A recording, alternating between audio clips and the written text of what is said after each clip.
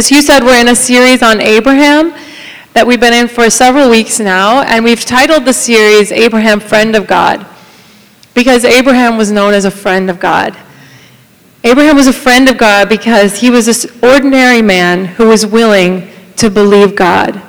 Even when he didn't have anything to go on, he was willing to put extraordinary faith in the promises of God over his life. As Hugh mentioned last week, his faith went up and down at times, right? If you know the story of Abraham, you know there were times he didn't make such great choices. Because for most of his life, all he had to go on was the promises of God. That's all he had. He didn't have the Bible to read, right? He didn't get to go to church and be encouraged and people to prophesy over him every week. He had the promises of God over his life, the word spoken, and most of them he didn't even see come fulfilled in his lifetime. So he didn't have much to go on. But he believed God. He believed God. He trusted God. And he repeatedly was willing to believe God. And because of that, nations and people everywhere were blessed through him. Abraham didn't walk in fulfillment of a lot of the promises over his life for most of his life, and didn't see many of them even after he died. But he believed God. And he had to encourage himself in the Lord all the time, right? He had to encourage himself in God and say, but God said, I am blessed. Like we said this morning, I am blessed. I'm anointed. He, I'm sure, had to tell himself that on his journey. Abraham is continually mentioned in the New Testament as this role model of faith, how God used this ordinary man who was just willing to obey and trust in him. And I'm going to be sharing out Genesis 17 this morning. So if you guys want to find Genesis 17 on your phone or your Bibles and you can follow along, I'll also have some of the verses up. Last week, Hugh shared on Genesis 16. As you know, we learned about a painful detour that Abram and Sarai took on their journey, walking into the promises that God had for them. And that was Ishmael. Remember, God had promised them a son, an heir, a promise that was so much bigger than them. This promise that had so much more to do with God's bigger plans to reach the world than it had to do with them, right? It wasn't just about them having a baby, but it was about his plan to bring salvation to everyone. But they couldn't always see that, and they're human, and in their flesh, they at times made it about themselves and about the immediate gratification. And we do that too, right? Sometimes we think the plans of God for our lives are just for us. But his plans are so much bigger than us, and we can't see them all, but we oftentimes just make them about us and the immediate, when actually his plans are so much greater than we can imagine. And it always involves him wanting to reach people for him. We're a part of God's kingdom and a part of his plan, which automatically makes our lives not all about us.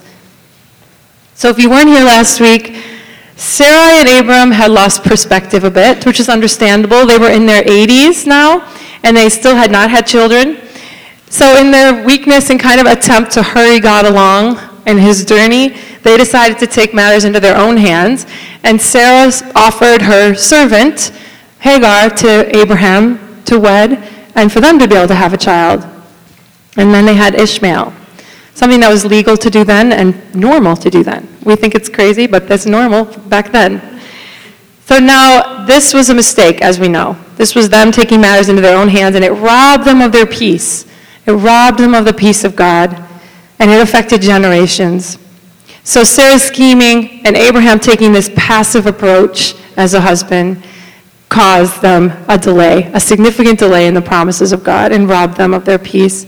After Ishmael, we know there was 13 years of silence from God, and there were 13 miserable years.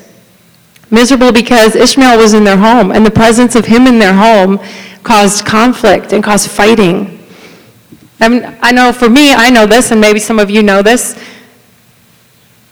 Anytime there's conflict or fighting in the home, it's enough to bring misery, right? When you have to be around it all the time. So these 13 years were miserable years for Abram and Sarai. But after this 13 years, God's grace came to them in a fresh way. God came in a fresh way, in a new way to Abraham, and he comes and reveals himself to his friend in a new way. Let's look at verse 1. When Abram was 99 years old, the Lord appeared to him and said, I am God Almighty. He gives this new and fresh revelation to Abraham that he is God Almighty. In the Hebrew, the name is El Shaddai, and it means the all-sufficient God. The all-sufficient God. It means essentially God knows what he's doing. He knows what he's doing. He's in control, and he is sufficient to meet all of Abraham's needs. And he's revealing himself to Abraham as all-sufficient and all-powerful, whom nothing is hard for. He's able to do everything he said he'll do, and he doesn't need Abram and Sarai's help to do it. This new revelation of who God is transforms Abraham and Sarai. How many know here when God brings revelation to us, it changes us. It changes us when God gives us this revelation of who he is. Why is God revealing himself to Abram and Sarai this way at this time? Because he's about to tell them that they're going to have a son, that Abram is going to have a son with Sarah.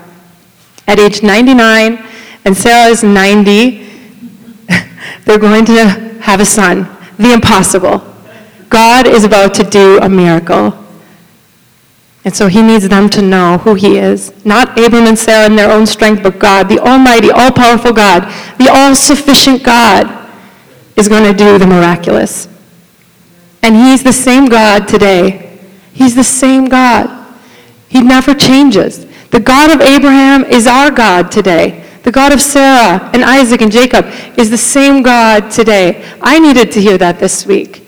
God is still all-sufficient. In every way, he is all-sufficient in our time of need, and he's totally able and in control and capable, and he will do everything that he says he will do.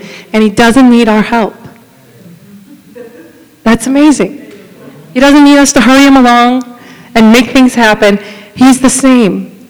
And he's sufficient for me today, and he's sufficient for you in every time, in every season, in every situation. He's sufficient. With greater revelation comes greater responsibility. Let's look back at verse 1. Walk before me faithfully and be blameless. Then I'll make a covenant between you. So God tells Abraham to walk before him and be blameless. That's kind of stressful, right? So the Bible says Enoch and Noah walked with God, but here he's telling Abraham, walk before me and be blameless. So his eyes are going to be on him. He's going to be watching Abraham. He's watching him, and he needs to be blameless. That stresses me out a little bit. I think I would feel like I need to be perfect, and I need to check all the boxes, and I need to make sure I'm not doing anything wrong ever, not saying anything wrong, not thinking anything wrong, that I'm sinless. But we know God wasn't telling Abraham to be sinless. He wasn't telling him to be perfect, because that's impossible. And the only person who's sinless is Jesus. We cannot be sinless. So we know he wasn't telling Abraham, be sinless. He was referring to Abraham's devotion to him, to his worship of him, to his heart, surrender to God. And at this point, Abraham became single-hearted and undivided in his loyalty and his devotion to God. And that's what God was speaking of when he was speaking about being blameless. It's not outward behavior or conformity and performance that God is looking for. Never. Doing all kinds of good deeds. That's not what God wants. The secret of living a blameless life before God is our worship of him. It's our worship of him. Our devotion, our surrender. Abraham now had this new heart. When we first come to know Jesus, we don't really know what we're in for, right? You don't really know. When you say yes to Jesus and you put your trust in him at salvation, you don't know what that means. But then you start coming to church, you start making small changes in your life, and you maybe lay some things down, maybe start reading the Word, maybe start praying once in a while, talking to God. And then slowly the Holy Spirit begins working in us as we walk with God longer, and he convicts us of more things and shows us areas that we need to surrender to Jesus. As we grow in our intimacy with him and see him for who he is, we grow in our worship of him. We grow in our worship. We don't live till 99, I don't think, like Abraham, so we need this to happen a little sooner than that. But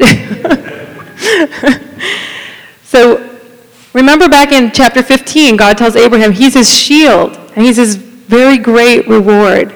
That God is his reward. So Abraham, with all the promises that he had, these amazing promises over his life, God says, I am your reward. Not the promise. Not the promise. The promise isn't the prize. Jesus is the prize. And we also get our eyes on the promise. We also get our eyes on what the plan is for our life. When Jesus says he is the prize, he's our reward. Sometimes I get focused on the promise, and I think that's the prize. But Jesus needs to be our first. And when we fix our eyes on Jesus, because he is our prize. And like Abraham, as we grow in our devotion to Jesus, he leads us into fruitfulness. He leads us into blessing. We don't make ourselves fruitful, right? We don't make ourselves blessed and fruitful. But as we keep our eyes on Jesus and we keep him the prize, he leads us into fruitful lives. Isn't that freeing? It's freeing for me. And God gave Abraham a new name. Because he had this new revelation of who God is as the all-sufficient God, and his new heart response that's wholehearted in his devotion to God, he gives Abram and Sarai new names. Let's look at verse 4. Abram fell face down, and God said to him, "As for me, this is my covenant with you. You will be the father of many nations. No longer will you be called Abram. Your name will be Abraham, for I have made you a father of many nations. I will make you very fruitful. I will make nations of you, and kings will come from you." So in the Bible, when someone experiences a profound spiritual transformation, oftentimes they get a name change from God, because they're not the same. And one other thing in this chapter to note is God says, "I will," 12 times in this chapter, just emphasizing that he will do these things. So the name Abram meant exalted father, and the name Abraham means father of multitudes.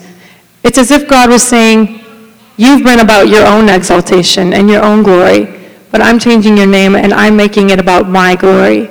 I'm making your life and the promises of your life about my glory. And the fruit of your life, I'm receiving the glory. And God waited until they were unable to make it happen in their flesh, until it was impossible, so that he could get the glory. The promise of God over our lives are not about us either, but about him, about Jesus' glory through our lives. So Sarah gets a new name too, from Sarai to Sarah. It's clear that Sarai was not an easy wife. The name Sarai means contentious one. And I think she was a bit argumentative. She had a hard life. How many times was she offered up to some king to save Abraham? I mean, she had a rough life. She was barren. So, there's probably understandable, but God gives her a new name as well. And in the New Testament, Sarah is remembered as this woman of faith, a role model of faith, gentle, quiet in spirit.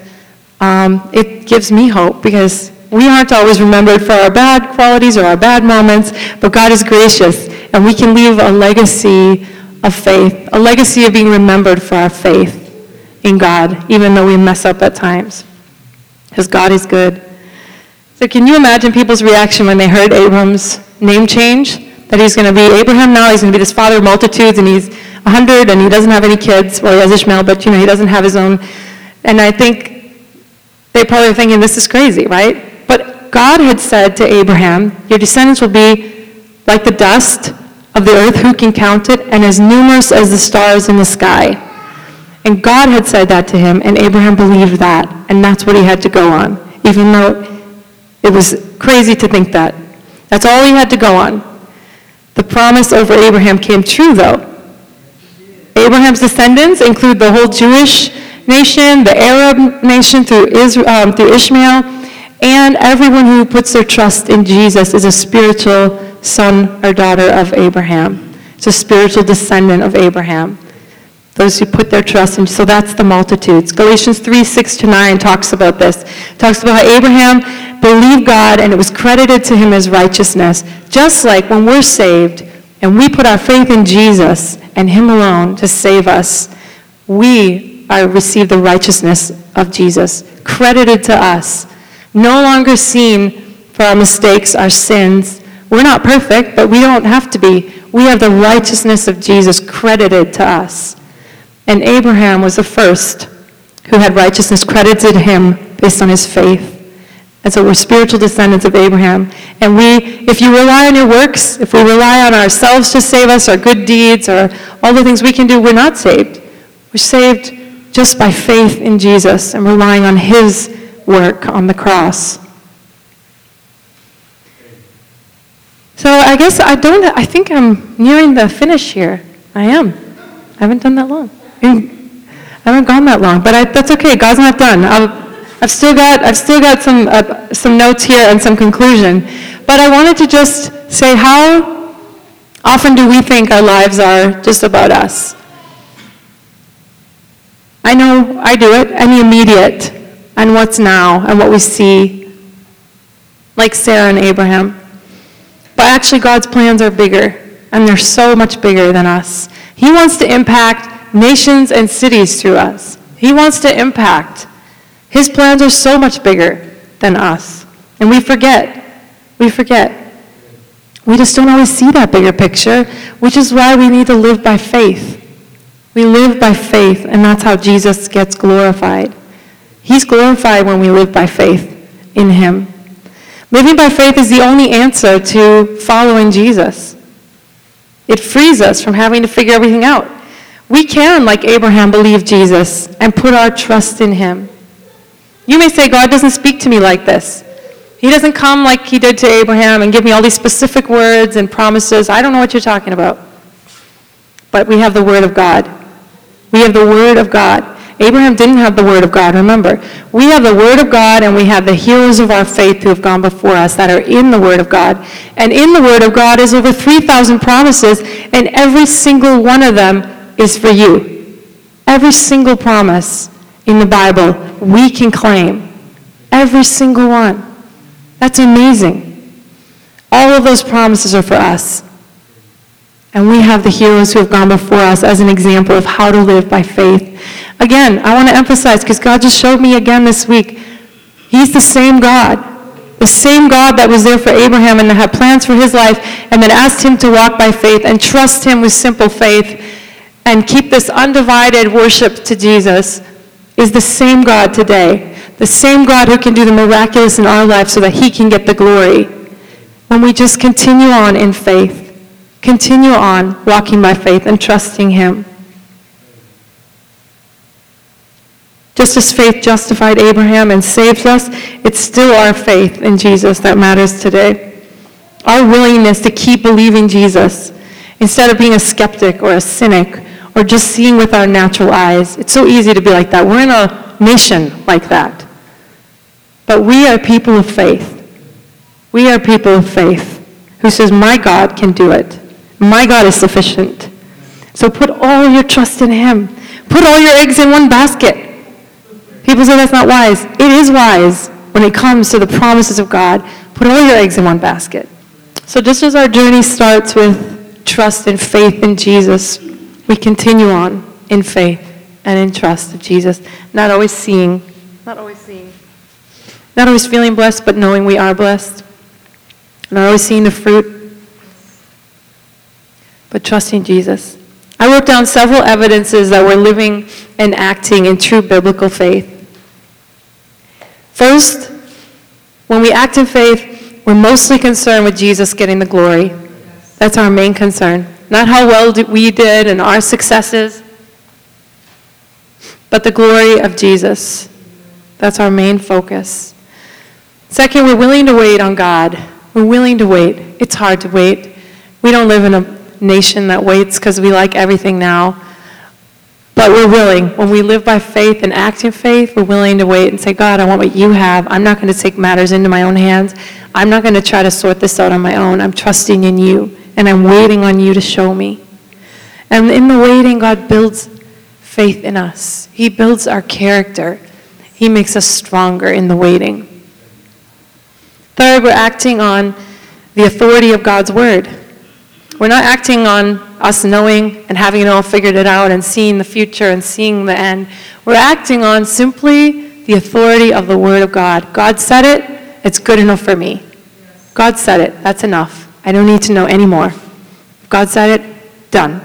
And that's what we act on. It's just that simple obedience that James exhorted us a few weeks back when he was here of just saying yes to Jesus. And fourth, we have God's joy and we have his peace. When we live by faith, God fills us with joy and he fills us with peace. And God's peace transcends understanding. It transcends circumstance. It transcends conflict. It transcends turmoil. It transcends everything. And we can live in that joy and peace when we act in faith and we keep trusting in God. He fills us with supernatural joy when we're just trusting in him. Trusting he's going to do it, believing him and his word, putting all our eggs in one basket. I'm going to put all my eggs in one basket. And I encourage you guys this morning to do the same. Maybe.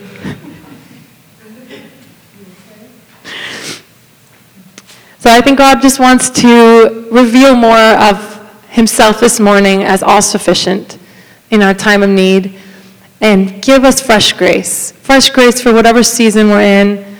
There's waiting, there's hard seasons, there's times of questioning. And I just know, just like he came for Abraham to give him fresh grace, he can do the same for us and reveal himself again as all sufficient for us. And the God who can do it and has it under control, and allowing us to just be able to surrender more to him. Just give more to him this morning.